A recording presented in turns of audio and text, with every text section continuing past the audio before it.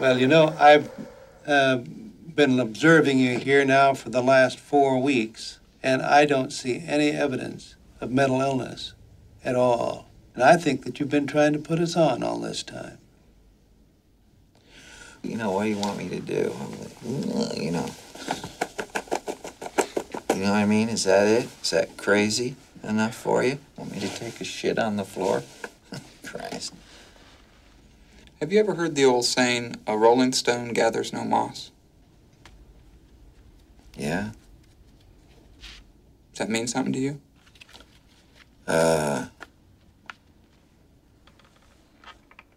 It's the same as don't wash your dirty underwear in public. I'm not sure I understand what you mean. I'm smarter than him, ain't I? Well, that sort of is always meant is, it's hard for something to grow on something that's moving. What is up, everyone? Welcome back to the Retro Movie Podcast, the podcast where everything is connected. I'm your host, Jacob Thompson, and joining me is my co-host, friend, and the person most likely to steal a bus, and then a boat, and then teach a bunch of guys to fish just so he can get some, Alex Perkins. Perk, how you doing tonight? I'm well. And, yeah, on many occasions, of course. It's a common pastime. Sure. I mean, it seems a little convoluted. I feel like you could just ask a girl out on a date. But... No, you need all the steps. It adds to the theatrical flair. Of course. It really gets them. Welcome back to the show, everyone. This is the podcast where every week Perk and I review a movie that was connected to the last one we watched. Apologies for missing last week. Scheduling per usual. But, we're back. And hopefully we'll be back for a bit here. But last week we watched Who Framed Roger Rabbit. And we followed Christopher Lloyd to this week's movie, One Flew Over the Cuckoo's Nest. Perk, why don't you draw it for us? All right, yeah. One Flew Over the Cuckoo's Nest is a 1975 joint directed by Milos Forman, starring Jack Nicholson as a violent convict who is sent from a work camp prison to a mental ward because they don't know what to do with him.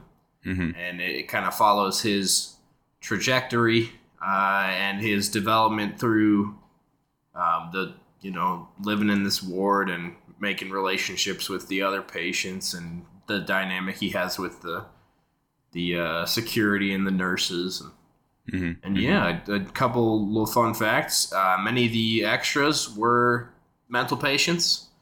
Which I kind of assumed would have been the case because that's just the kind of fun fact you learn about these movies. Mm-hmm. Will Sampson, who plays Chief, was a park ranger in Oregon near where they were shooting, and he was selected for the role because he was the only Native American that they could find who matched the size of the character. Mm-hmm. He's a big guy. He's a big lad. That's what I got for you. All right. I'm double checking right now. I'm pretty sure this is the oldest movie we've watched. Is it really? I think so. The only thing that I can think that might be older is First Blood. Oh, but I'm pretty sure that was in the 80s. I was thinking Casino, but I think that's also the 80s. It's funny, like, when I started this movie, I was like, 1975. I'm like, they're making movies back then, huh? Like, I know movies have been around for a long time, but it's still, like, surprising. I'm like, man, they made movies in the 70s? Dang. Oh, Casino was in the 90s. What am I on? Do you want to start, Perk? What did you think of this movie? I liked it. I liked it quite a bit. I thought it was interesting how we had suggested maybe trying to see parallels and comparisons between this and Girl Interrupted. Mm-hmm. I think they're very different. Mm-hmm. I think both have merit in their own ways. Mm-hmm. Yeah, I'd agree. I think they focus on different things, and I think Girl Interrupted is more of a hopeful movie. This one, I think, is perhaps a little more hopeful. Pretty dark in multiple ways, and just even with the ending, it's like, man, like, you really just, you don't feel great after finishing this movie, but like I think it's very good. And it has really good performances and is very like subtle in certain ways, which I appreciated. And I after I finished, I'm like, I don't know how I feel about this. Like, I think it's a good movie. I just was hoping for like some sort of hopeful message at the end or some sort of feeling that things were going to get better. And I did not have that, but I think that's kind of the point. It's just kind of this story of this guy coming in and him impacting the other patients in there, and then him, meeting his end. But yeah, I think it's really, really well done. And Jack Nicholson, I mean, come on. Dude is insanely talented and super charismatic in this movie. Yeah, he really carries it for me. I think he's outstanding. I think he won Best Actor for this. He did, yep. Yep. This movie picked up a lot of Oscars, including Louise Fletcher as Nurse Ratched. I don't know if I buy that.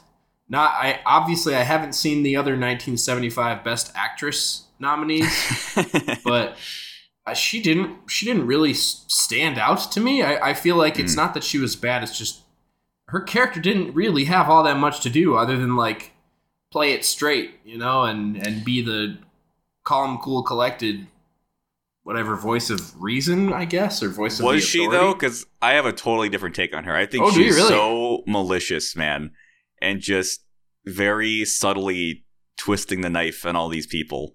I think she's a lot more evil's a strong word, but more, evil than is sinister, perhaps. Yeah, sinister than you might initially like think. Because I think I got a lot more out of this movie from going to therapy recently and having a better understanding of like, here's the things in my opinion like a therapist would ask, or the questions they would ask people, right, and try to help them.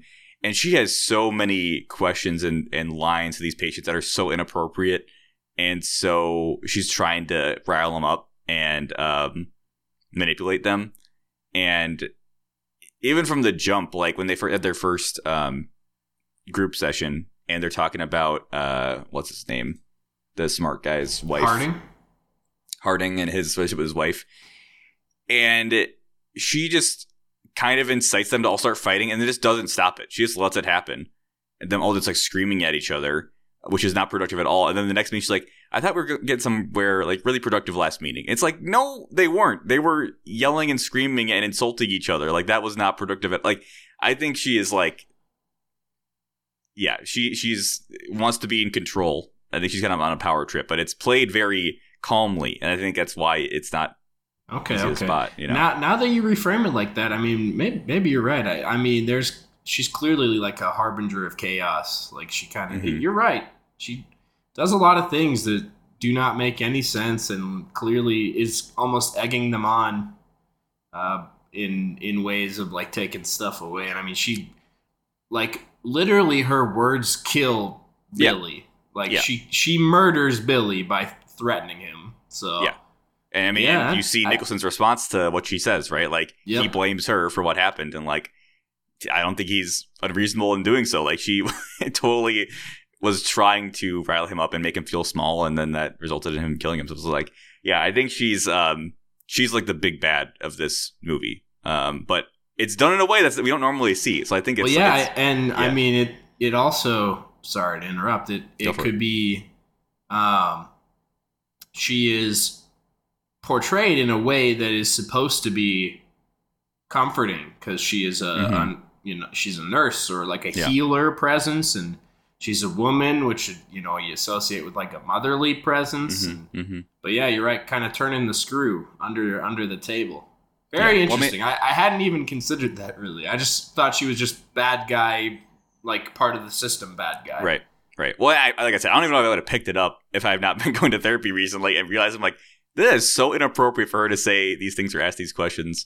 But like, I also thought that that's kind of a sign of the times, because this was like the 60s. Possibly, yeah. I don't know if I think it takes place in 63. I don't know if they were still doing lobotomies back then. Well, so skipping end the movie with Nicholson walking in dazed. I thought that he had just got electroshocked like to hell. Yeah. But apparently I was reading trivia or something, and apparently he has lobotomy scars on his head, which I didn't notice. So I guess catch that. Yeah, it's like right on on his hairline, there's a bunch of stitches, and it's like, oh yeah, they cut out part of his frontal lobe. Yeah, so yeah, I didn't catch that. I mean, either way, he's, done.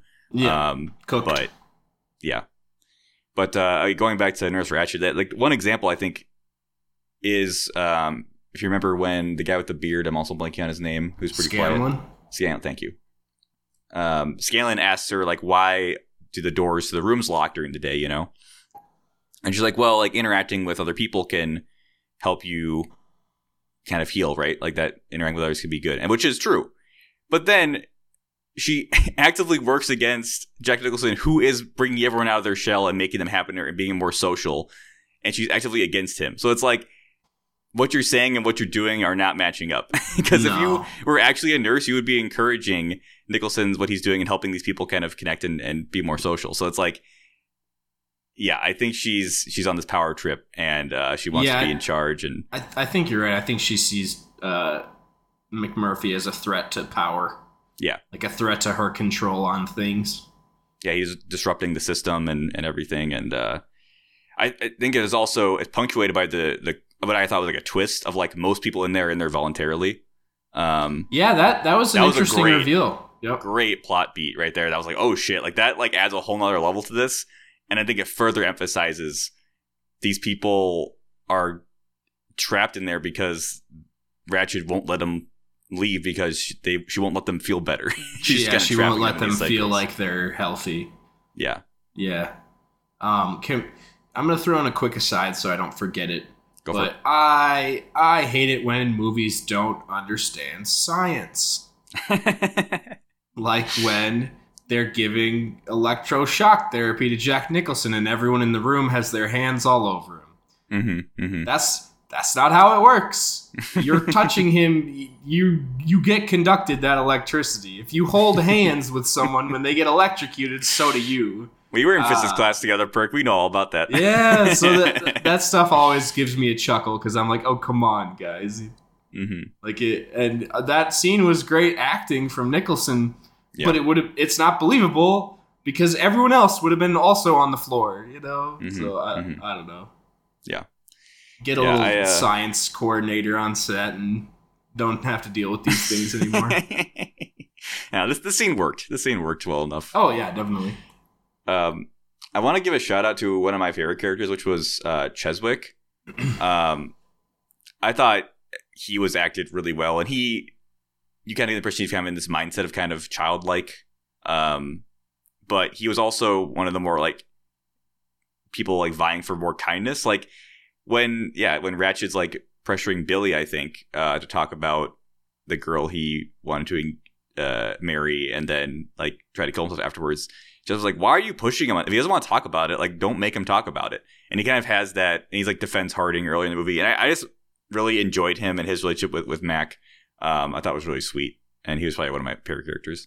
Yeah, I felt that, like, the relationships between Mac and the rest of the tenants, at the start, it's almost gearing up as like, oh, he could be a negative presence. But I think through the film, he kind of is shown as like a positive influence on pretty much all of these people's mental state.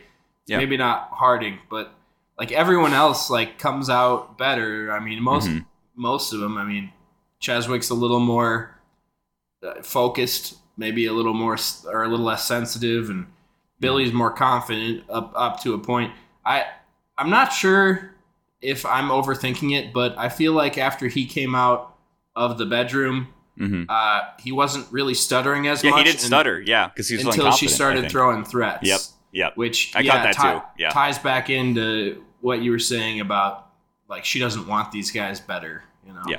Yeah. No, I caught that too, and I think that was intentional. Yeah, and then I mean, with Chief, I saw that coming of him being able to hear, but I still liked it a lot. I like how they revealed it was really nice. I wasn't sure. I was pretty sure he was going to throw that sink through the window. Oh, yep. And that is a fantastic payoff when it happens. But I don't think I saw it coming that he was going to be like secretly he can talk and hear just fine and everything. Yeah. But I like the relationship a lot. That was really yeah, nice. I do too. And yeah, there's a little when Mac comes in, he's bouncing off the walls, doing like hooting and hollering. It's a little out of pocket, but I feel like from a representation standpoint, it's not awful. He's not the butt of jokes because he's native. Yeah. At least for the most part. They call him Chief, but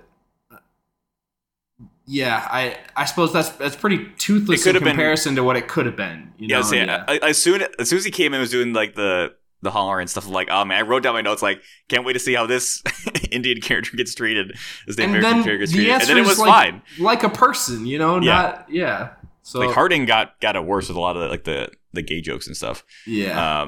I really like Chief, and my favorite parts is when they're playing basketball, and he's just like, I like how he walks down the court. He kind of struts and then like does the thing.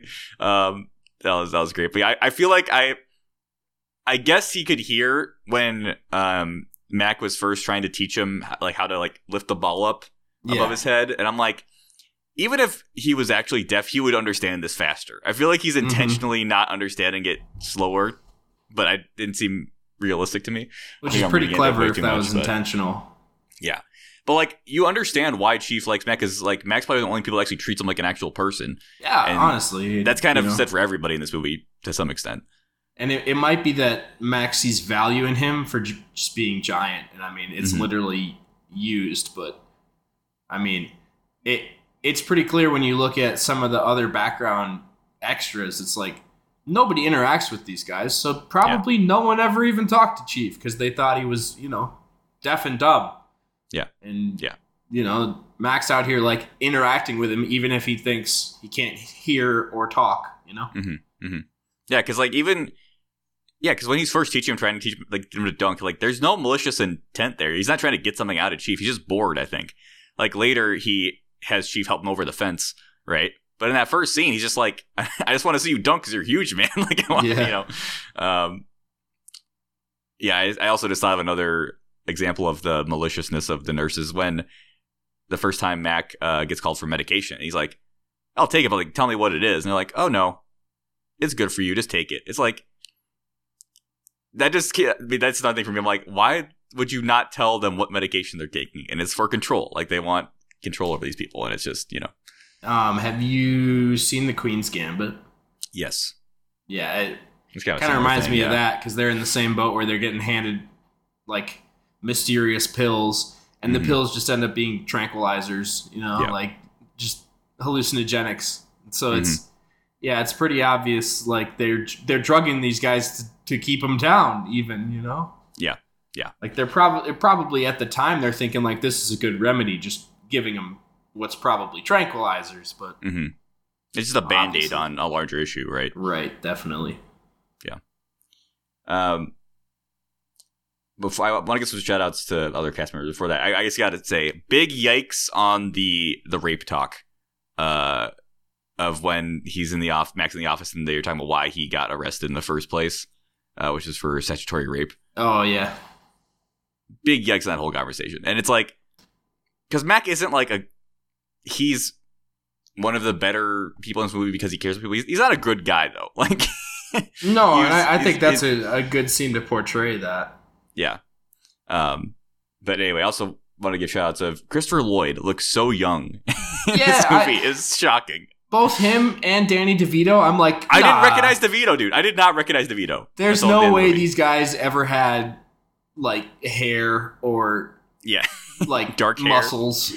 Like Christopher Lloyd is unrecognizable, and I think he's really good. I don't really understand what affliction he's dealing with. Maybe anger management or something. But I mean, he was non-voluntary. He was actually committed. Yeah, so maybe I don't know, assault or something. Who knows? I feel like some of these guys were like, it's a little reductive, but I feel like some of the guys in there were just like crazy as a diagnosis. Right. But that could be part of the point, I think, again, that's kind of a of the time thing. Yeah. Right? Back then, maybe there's like, hey, if you're off the normal by a small amount, we're just throwing you in the loony bin kind of a thing. Right. And yeah, that's a hard thing to like, I don't know if the portrayals of people in a mental institution at this point is that if that's like out of pocket, or like offensive, or you know what I mean, like, because I feel like there are probably people that act like that, but also is this just like portraying mental illness in a way that's not helpful, Well, I don't know. Well, I think it would be different if it's like a current day depiction of a mental ward, whereas like if you look at something like this is stuff that probably happened where someone just got in a couple bar fights and ended up in a mental ward, Yeah, you're right. I doubt anybody would watch this movie in 2023 and be like, oh yeah, that's how people still act in mental institutions. It's like, perhaps through it all, we're thinking like, oh wow, mental institutions were messed up in the 60s, Yeah, exactly. And you know what? Mental institutions might be still messed up. But possibly. They're not depicted, and probably for a good reason. I don't know. Yeah. One last thing on the casting. Harding was giving me Paul Dano vibes. Like older Paul Dano vibes. Maybe. I feel like Paul Dano kind of ends up being a little more erratic. That's true. In a lot of roles, but I could see it. I could definitely see it. Mm-hmm. But he was one of the more interesting characters to me, too, because he was, like, legitimately intelligent. Yeah. And they never really fully explained, like, what was going on with him, but, like, he seemed pretty normal. He seemed to be having some sort of issues with his wife for whatever reason. I mean, it very well could have been. I mean, they poke fun at him being gay. It could have been that, he checked himself in because he was having gay thoughts and thought, I better go to the mental ward. My brain's broke. Yeah. But I do think that before they get in the fight, what he was saying was really interesting. He's like, it's not just the relationship with my wife, it's a relationship with everybody I meet, like it's relationship with people and like what we talk about. And I wonder if it's like an ego thing where he thinks he's smarter than everyone else, which Ratchet kind of implies possibly. Very possible. But it was interesting to have him be thrown into the mix, right, of all this like cast of characters. I had a question I'd like to pose to you. Go for it. Why didn't they leave?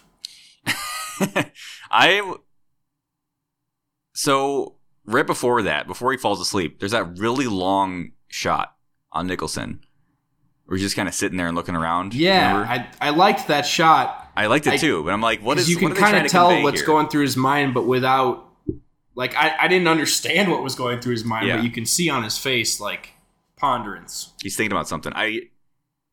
I'm gonna chalk it up as he realized he didn't want to leave these people. He didn't want to leave these kind of new friends he made, or for whatever reason. Because I don't think it's as simple as he passed out drunk. I don't think it's that simple. No, because also right before he leaves, he kind of sees Billy looking a little erratic or has something on his mind. He goes to talk to Billy, and he doesn't have to set Billy up with candy. But he chooses to. I think that was maybe an excuse to stay as well. I think, he wanted to leave, but also he really liked his family. He thought that if he left, it would get worse for them. I don't know. I think there's a lot of explanations, and I think it was kind of intentionally vague of why he decided to stay. Yeah, I think it's certainly open to interpretation, which is awesome, because you really can just kind of pick away at it and think, oh yeah, maybe he sees himself as like their shepherd, and if he's gone, who will lead the sheep, kind of a thing. Right. I have a question for you, actually. Okay. That scene I didn't understand, which was when Mac was talking to Chief about leaving, and Chief was talking about his dad, and was saying how and maybe it was just the wording they were using. It was like of the time, but it was like you said, like his dad was big, so people worked on him. And how they're working on you, Mac. And I was like, what does he mean by working on him? Like, people are taking advantage of his dad because he was so big, and then that led him to drinking. And I didn't really understand what he was trying to say with that. Yeah, I'm not too sure entirely as well, like, denotation-wise. Because you get the right feeling. You get the sense out of that scene, even if, you're not exactly sure. I think he's just kind of talking about, people are kind of chipping away at him the way that they're trying to chip away at Mac. And it could be like his big figure and big stature makes him an easy target. Whereas, like Mac is the big man on campus, right? So he's the obvious target as well. And if his dad was in a leadership position, obviously a lot of people would have reason to kind of chip at him at that. Yeah. And then it's pretty clear he turned to the bottle and drank himself to death essentially. So.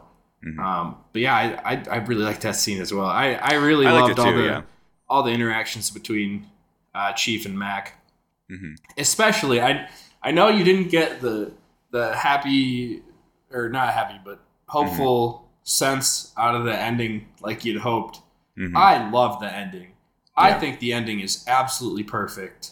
Yeah, it's just really sad, man. It's very sad, but I think when Mac made his choice to not leave for whatever reason it was, I think he essentially made the choice, I'm going to be here forever, subconsciously even, and then they, lobotomize him to the point where, he's here forever now. Yeah. And I absolutely love the line, "You're coming with me." Yeah. And then he puts him out of his misery. Yeah. I that scene was so powerful to me. And when he throws the sink through the window is just such a euphoric, what do you call it? Emotional payoff. Like climax. Yeah. I'm lacking the word, but yeah. Payoff is, I know what you're saying, yeah. Yeah, it's the payoff. It just, you let it all out, and it feels freeing when he throws it through that. We've been trapped here this whole time with all these guys too. Yeah. And to see Chief run off into, I think, a beautiful way that they pull it around too is when the movie opens on such a beautiful landscape, just open and free in like the sunrise, and then it closes with Chief running off into a beautiful landscape, and then everything in between is in a cage. I really like that juxtaposition. Yeah. And I mean, everything except for the fishing scene, which I think was so well done. Like, I don't know. I love that scene so much. I loved it because it was just like, it felt, because they were on a boat and like it felt real. Like, not to say they don't still film on boats, but like it just felt way more authentic than you would see these days. Like, I feel like in modern day they would just film that on a green screen or something. But I just, you were there, they were rocking around like they were doing it. Was just, I love that scene. I think it was super fun. And when he goes around naming everyone, Dr. Martini. And that's great. Dr. Tabor, and then Mr. Harding. Yeah. Oh, that's great. Yeah, man. Yeah, this is a really good movie. I wanted to be more hopeful, but I think it does what it was trying to do. I think I actually even appreciate it more after we've picked across it. I feel like kind of digging into it a little bit adds some appreciation. Yeah, definitely. All right, well, that is our review of One Flew Over the Cuckoo's Nest. Do you have any recommendations? I would do Girl Interrupted. Girl Interrupted is the obvious comparison, even though they're very different movies. Well, what's funny, though, is like Angelina Jolie and Mac are like kind of two sides of the same coin. They're comparable, yeah. I don't know that they suffer from the same affliction, because I think Mac is not a sociopath. Right. He has these. I would say Mac is more like the positive. Yeah. Because he has all these connections that feel very real, and Angelina Jolie has the sociopath, like, none of these connections mean anything, Right. Like, I am nothing to all these other people are nothing to me, and I'll throw them out if I need to, kind of a thing. Yeah, it's a very interesting juxtaposition, and both performances are fantastic, so. Agreed, yeah. There we go.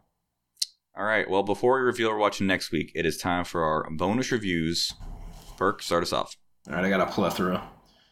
We'll start with... I can do a couple quickly. So yeah, give me a couple. First off, I went to visit the folks in Florida, and my brother and his girlfriend were there, and we got everyone around and watched Everything Everywhere All at Once, which I had been meaning to rewatch before the Oscars anyway. And I still really love that movie.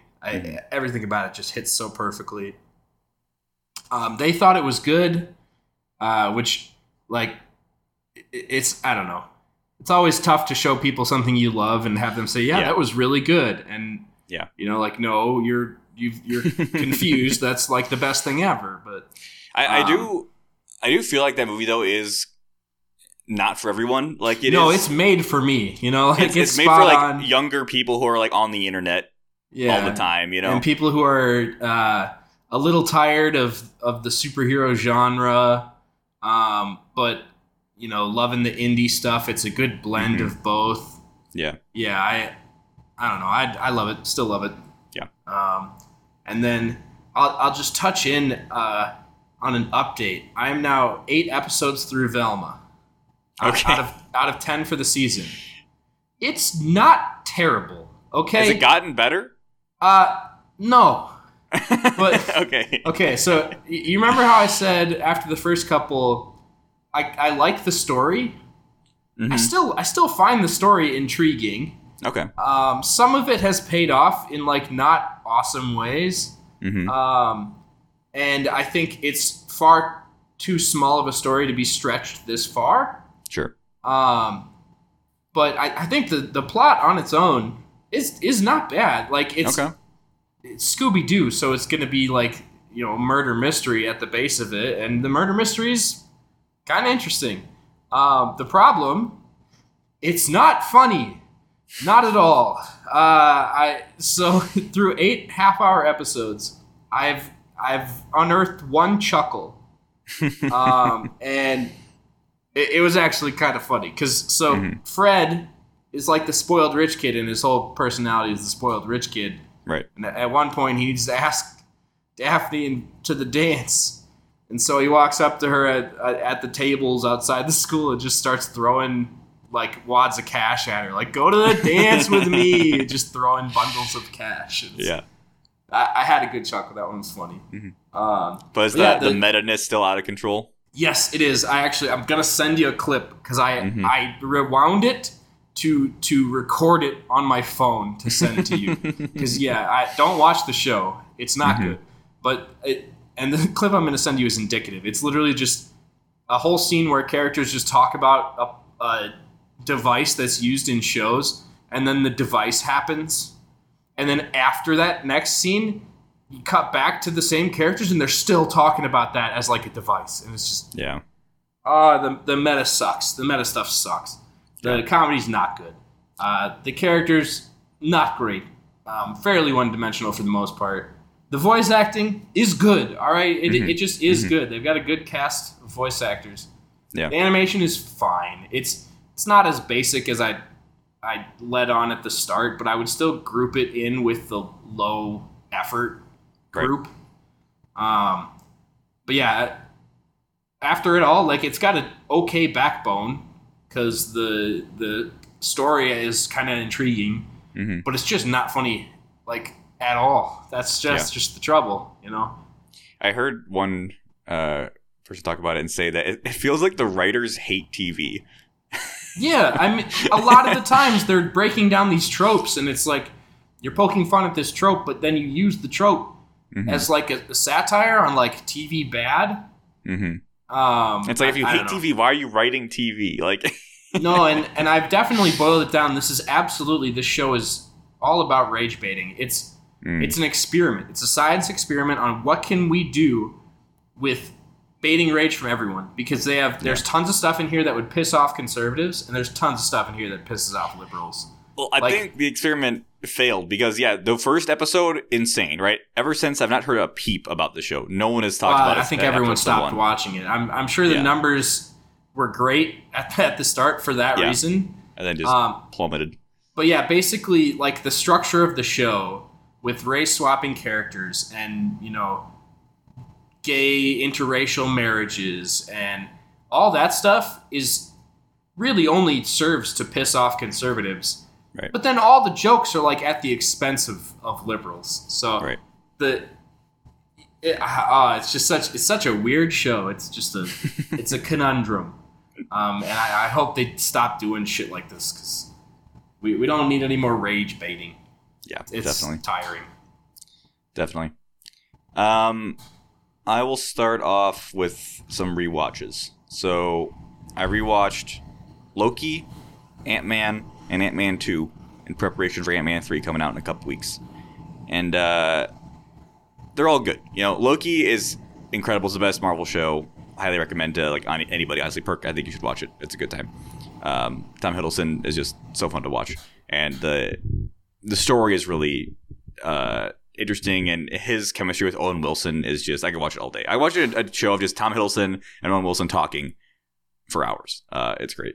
Ant-Man 1, I've always liked Ant-Man 1, but it's just such a solid movie. Have you seen Ant-Man 1, Perk? I have. I quite liked Ant-Man 1. It's great. It's just like, it doesn't do anything crazy. It's just a solid movie with a lot of great comedy. Like Michael Pena is the best part.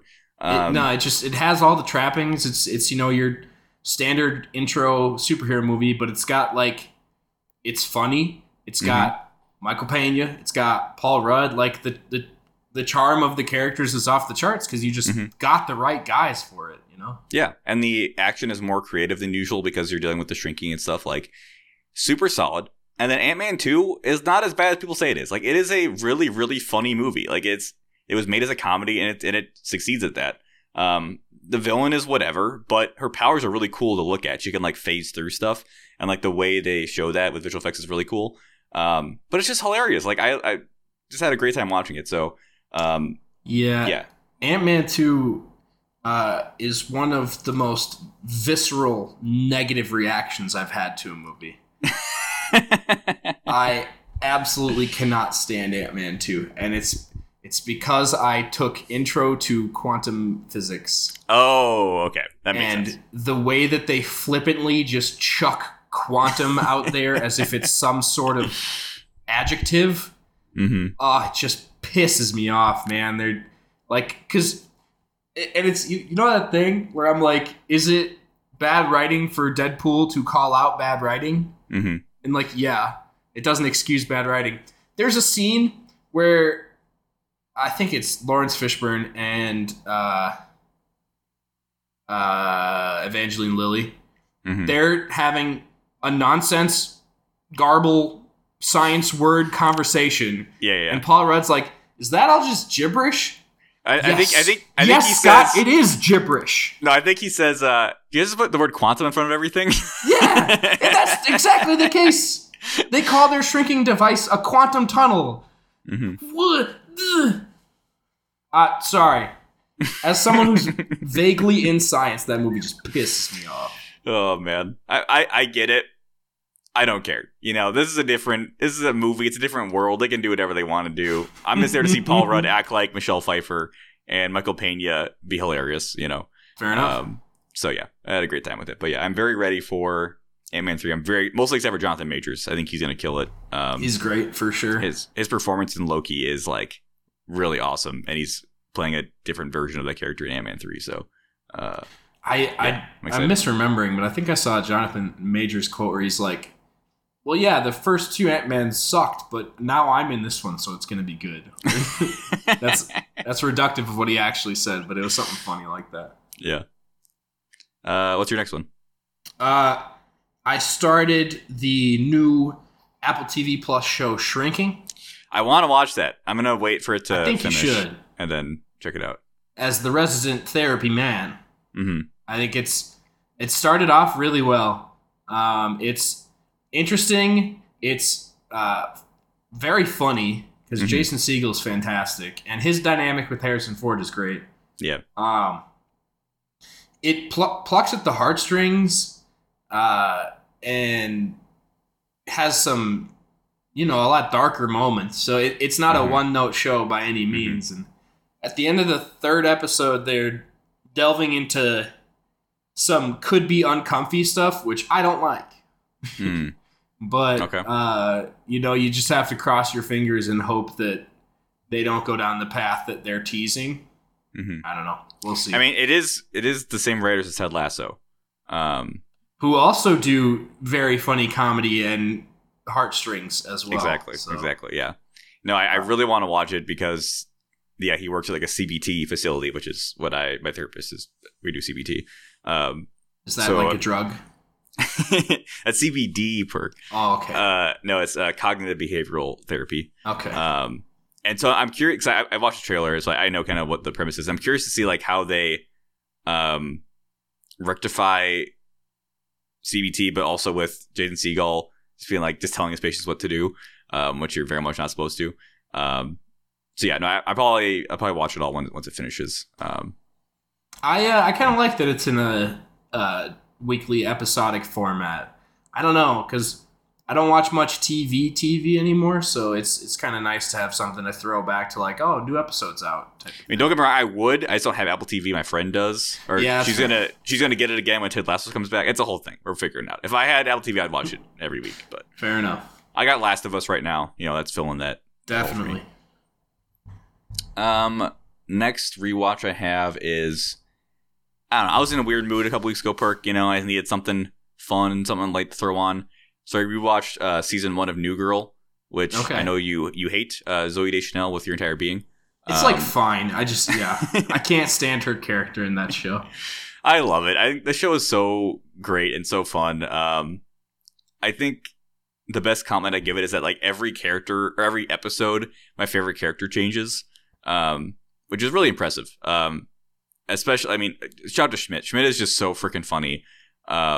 And he's so many great bits, but I don't know if I'll keep doing the rewatch, but I had a great time with it. I will say, I think the first half of season 1 is way stronger than the second half. Second half, there's a lot of weird stuff that happens, and it's just not as funny. But yeah, it's a great show, and I would definitely recommend it to people. It's one of the better like sitcoms out there, I think. Fair enough. In that kind of genre. Yeah.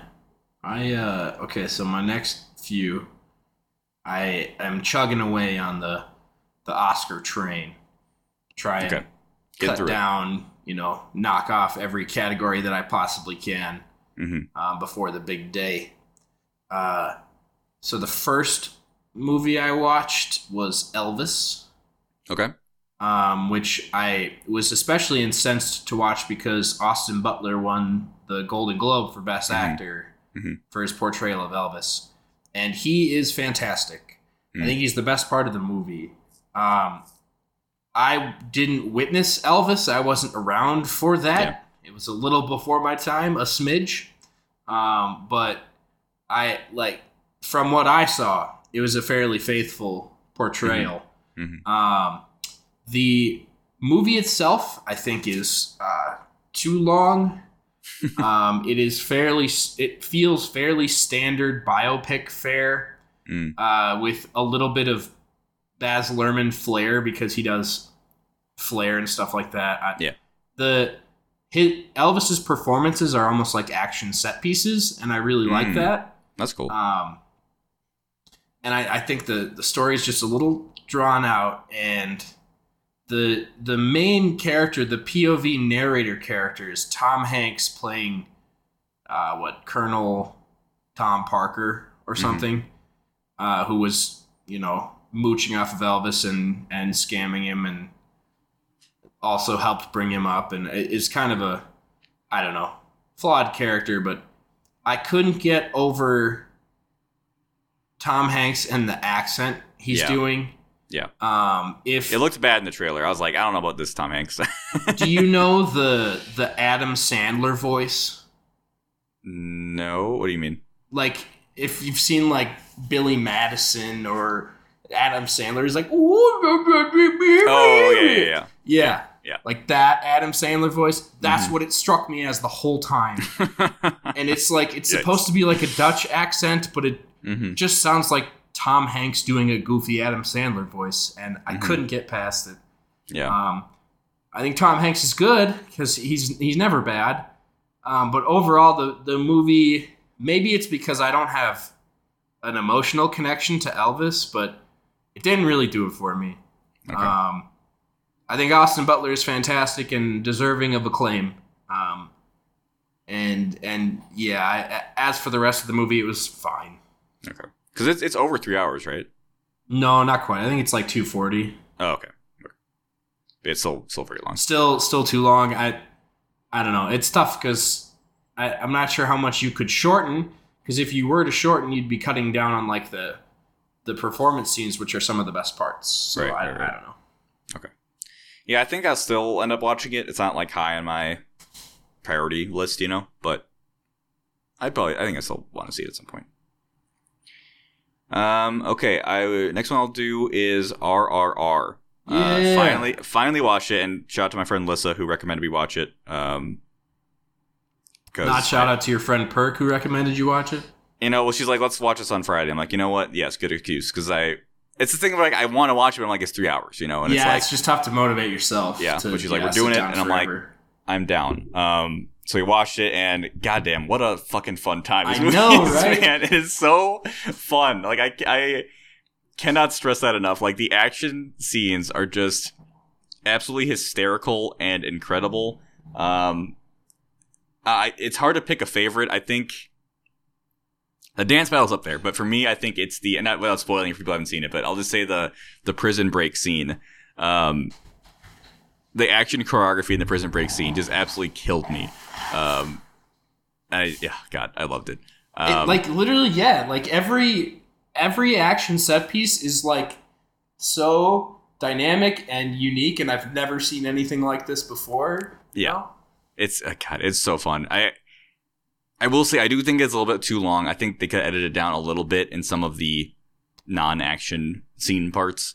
Yeah, I think the movie drags when they have it feels like it's like a 40-minute long flashback after what you thought might have been the climax of the movie. Right. But yeah, I mean, it's a great bromance and just fun stuff. One weird thing I felt like, 'cause I was watching the Hindi dub on Netflix, but it felt like the English actors were also ADR'd.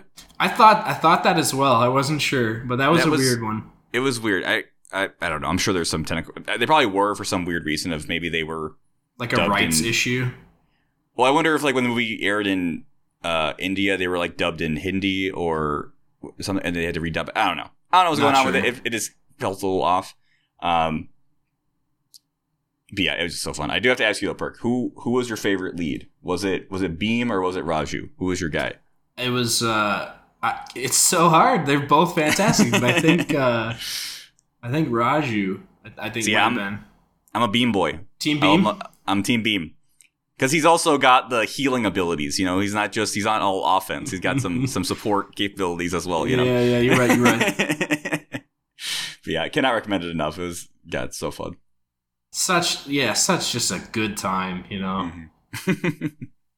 I think I will rewatch it again at some point. Just at some point, it'll probably be a while, but it's certainly worth rechecking into. One last thing I will say too. I almost cried during the whipping scene when he was. It's so powerful and singing emotional. the song. I was like, God damn! Like this is fucking fantastic. But anyway, yeah, great movie. What else? Me again. So. This is a funny one because I had not heard of it before it got nominated. And I was like, where can I watch this? And of course, not streaming on any services. But I thought, I feel like Delta might have me on this one. And Delta had me on this one. So I watched To Leslie. To Leslie? I haven't heard of that one. Yeah, so no one had heard of it until Andrea Riseborough got nominated for Best Actress in a Leading Role. Oh, okay, yeah. I will describe to you this movie in form of metaphor. Okay. So, there's this beautiful, perfectly handcrafted ice cream sundae, and it's sitting right in front of you. It's like the most beautiful ice cream sundae you've ever seen. Mm-hmm. But in order to have it, you have to get punched in the face for an hour. And that's just pretty much a 1-to-1. So the movie, the premise is that Andrea Riseborough won the lottery 6 years ago, drank it away into homelessness, and now is like bouncing around, stays with her son for a little bit, but steals money from him and his roommates to buy booze.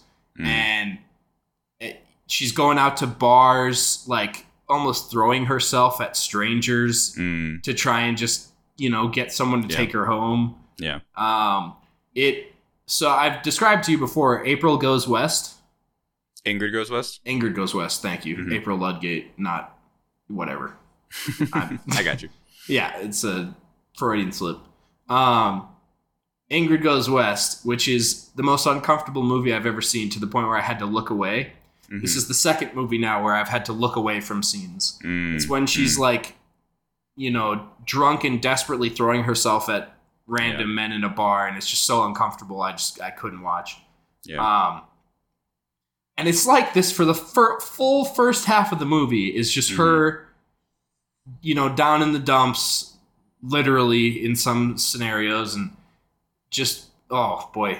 And then she runs into an encounter with a motel manager played by Mark Maron. Mark Maron? I think that's right. I don't know. He's a podcast guy. He's great. And then things kind of turn from there. Andrea Riseborough is amazing in this movie. She absolutely disappears. The nomination is so well deserved, and I worry people aren't going to give her a shot because she was an unlikely pick, and people's favorites didn't get in, so they're going to hold that as a grudge. But she's so good in this movie, and the supporting cast is also really good. The nerd guy from Dodgeball is good. Okay. That's all I know him as. I'm looking at Allison Janney. Allison Janney is actually just a tremendous actress in everything she does. Oh, yeah, she's incredible. She shines in this movie as well with a bit of a smaller role. But it is the Andrea Riseborough show, and she commands your attention. She really holds the screen. I would not recommend anyone watch this movie.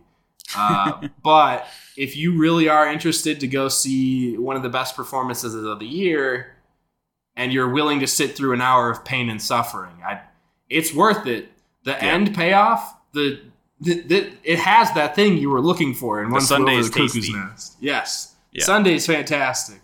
The closure the film gets is such a release, such an emotional release. So, catharsis. I was looking for that word earlier, and now I found it here. It's a great catharsis at the end of the movie. But yeah, so I watched To Leslie so that y'all don't have to. I was just checking on the director, Michael Morris. This is his first movie. Is it really? He's on a ton of TV, but this is his first movie, which is pretty impressive. Awesome. Yeah. All right, my last one, Perk. I finally finished my morning wake-up show that I've been watching recently, all right. Which is an anime called Restaurant to Another World. Now, I had watched season 1 back in, 2018 or something when it came out, and really liked it. And then season 2 came out last year. I was like, I gotta watch that, but I was saving it for this purpose. So I finally got through season 1 and season 2, rewatched season 1 and then season 2. I just love this show. The premise is there's a restaurant in Japan that this guy runs, and every Sunday, the front door opens to a fantasy world, and these fantasy characters will come in and just like have food, you know? And it's an isekai, which is normally a genre that I hate, which is basically where a normal person gets thrown to a fantasy world or some other world, and then they have like, they're overpowered immediately, and I'm not a fan. But this is kind of a twist in the genre where the fantasy characters come into our world. Is thrown at them. Yeah, okay. Yeah, and it's not even like it's not really a fish out of water thing. And they just come into a restaurant and they're like, oh, what is this? Like, oh, it's a restaurant. Oh, okay. And then they find their favorite food and then they eat that every time they come. And like, it's just great and really wholesome. And it's like the perfect morning, like wake up show. Cause it's just calming, relaxing, wholesome. You get 2 new characters an episode. Coming in and being like, oh yeah, what's this? And they eat different foods. You get to see some food porn, you know, food looks really good. And I just really liked it. And I thought I was worried about season 2 not being as good as season 1, but I think it was actually way better because they included characters we had met before in a lot of the storylines. Because like before you meet a character in episode 3 or whatever, and then you see them in the background for the rest of the season, but they don't do anything. Whereas season 2, it's like, you get a new character, and then you have an existing character you already met, have like kind of a new storyline. So yeah, it's just really great. And if people are looking for a nice calming show, I highly recommend it. Hell yeah, yeah. I gotta find a new morning show to watch. I haven't decided yet, but it'll be another anime. Yeah, good call. Yeah, usually pretty light and easily watchable. Mm-hmm. And I gotta look at the screen to read the subtitles, which helps me stay awake, which is a nice bonus. Actually, that is a good call. Because I mean, there's some stuff on YouTube that I like to watch, but like would be terrible to wake up with. Just send me right back to sleep. Exactly. All right, what do you have left in the tank? I got one more. And this one's a banger. And I was not ready for it to be such a banger. But I went and used the time saved from skipping out on last week's show to have a little movie Tuesday. And I went out and saw Women Talking. Oh, yeah. Which I knew the premise, but overall I was coming in pretty blind. Oh my goodness, it is so good. Yeah. Nominated for Best Picture, which is why I went out and saw it. But I'm worried people are gonna miss this one. This one, people should go see. The premise is it takes place in a Mennonite colony, although not Mennonite by name.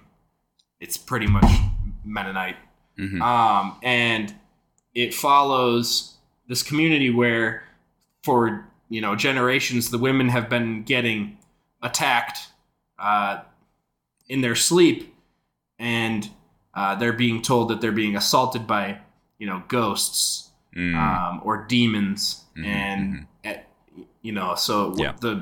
the lead up action is that two young girls catch one of the boys in the attack, and they learn that they're being sedated with, I think, horse tranquilizers, and then these Mennonite boys are having their way with the tranquilized women.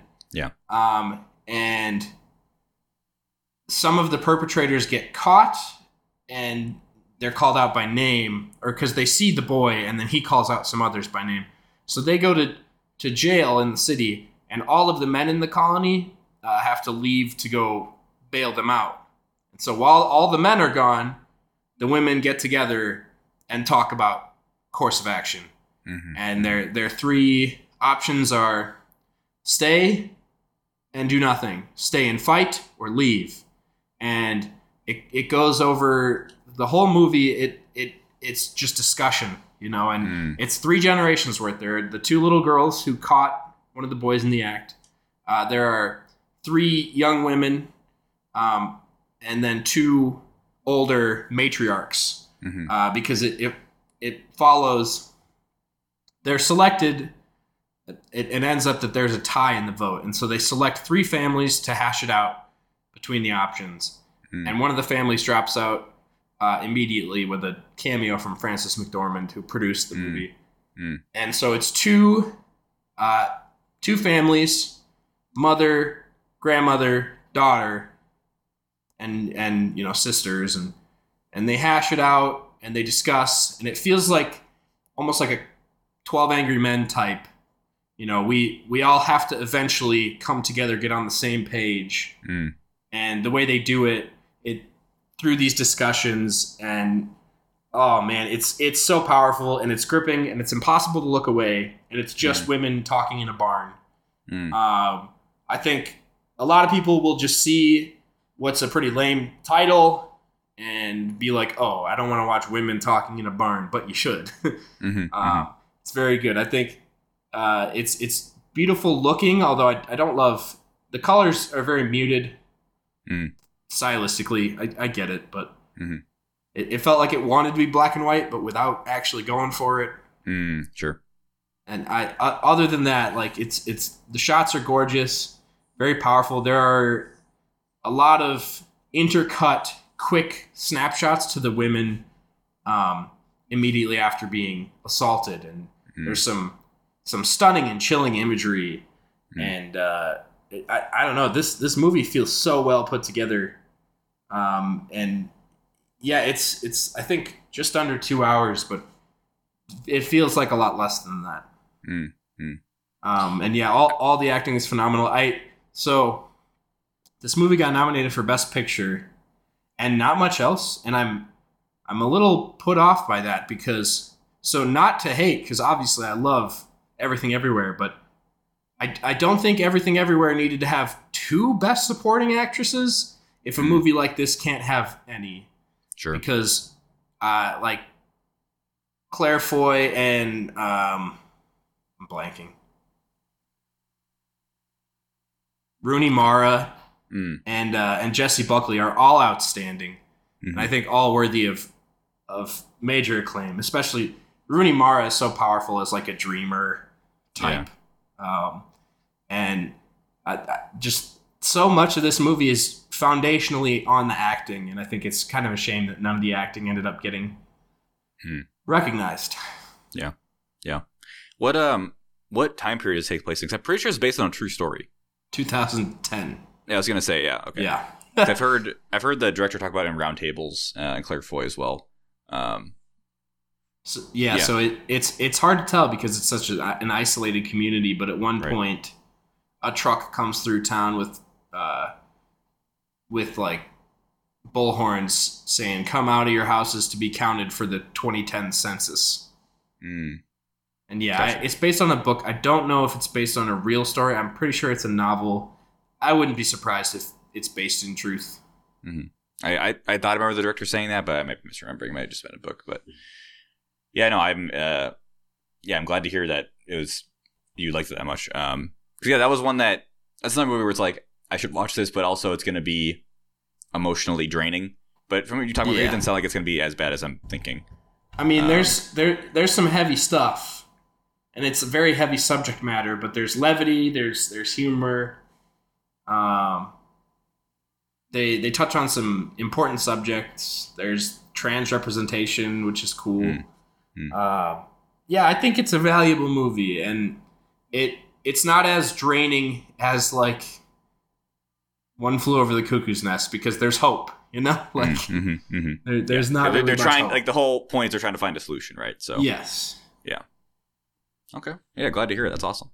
What do you have left on your watch list for the Oscars? So I have a few left. I've done 7 out of 10 of the best pictures.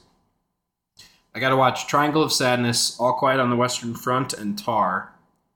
And then, what's the deal with All Quiet on the Western Front? Is that like a remake, or is that? I mean, just another war movie. So it's a novel from like 1929. That's right. That's been adapted. I think this is the 3rd or 4th time. Okay.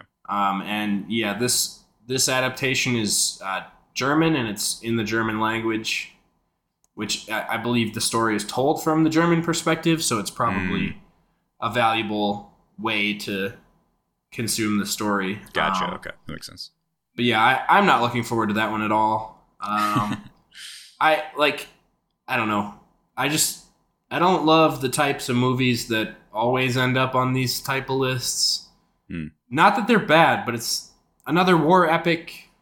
Yeah, I guess. And I'm sure it's going to be really good, and I'm going to tell you it's really good, but it's so hard to motivate myself to watch another World War I movie, and I still haven't seen 1917, even though everyone tells me it's the best thing ever, just because I just can't motivate myself to watch another war movie.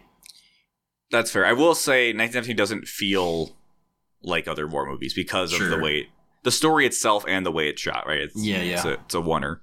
But the story is more, it's two guys have to get from one place to point A to point B. I think that's more engaging than, to me anyway, than like a typical kind of war story. But and then so the 2 remaining other than the ones I mentioned, the 2 remaining movies that I have to watch for an actor are Blonde and Black Panther.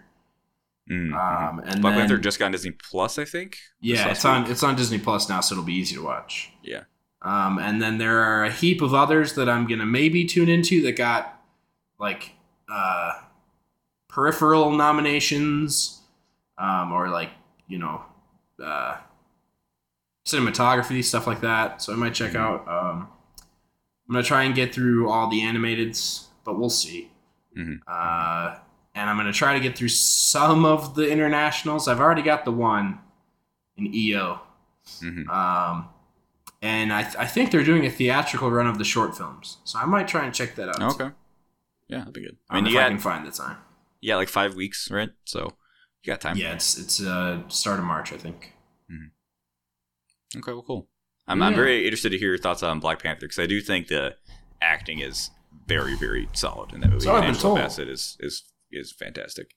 Well, yeah, there we go. We did it. That's another episode of the Wrestling Movie Podcast. You know, I feel bad when we miss a week, but then when we come back, it's usually double length. We got the bonus It's news, me. right? So, Yeah, we make up would for have it. been done a while ago. Yeah. So I got to tell you about next week. So next week we're doing another Nicholson performance because we just had to.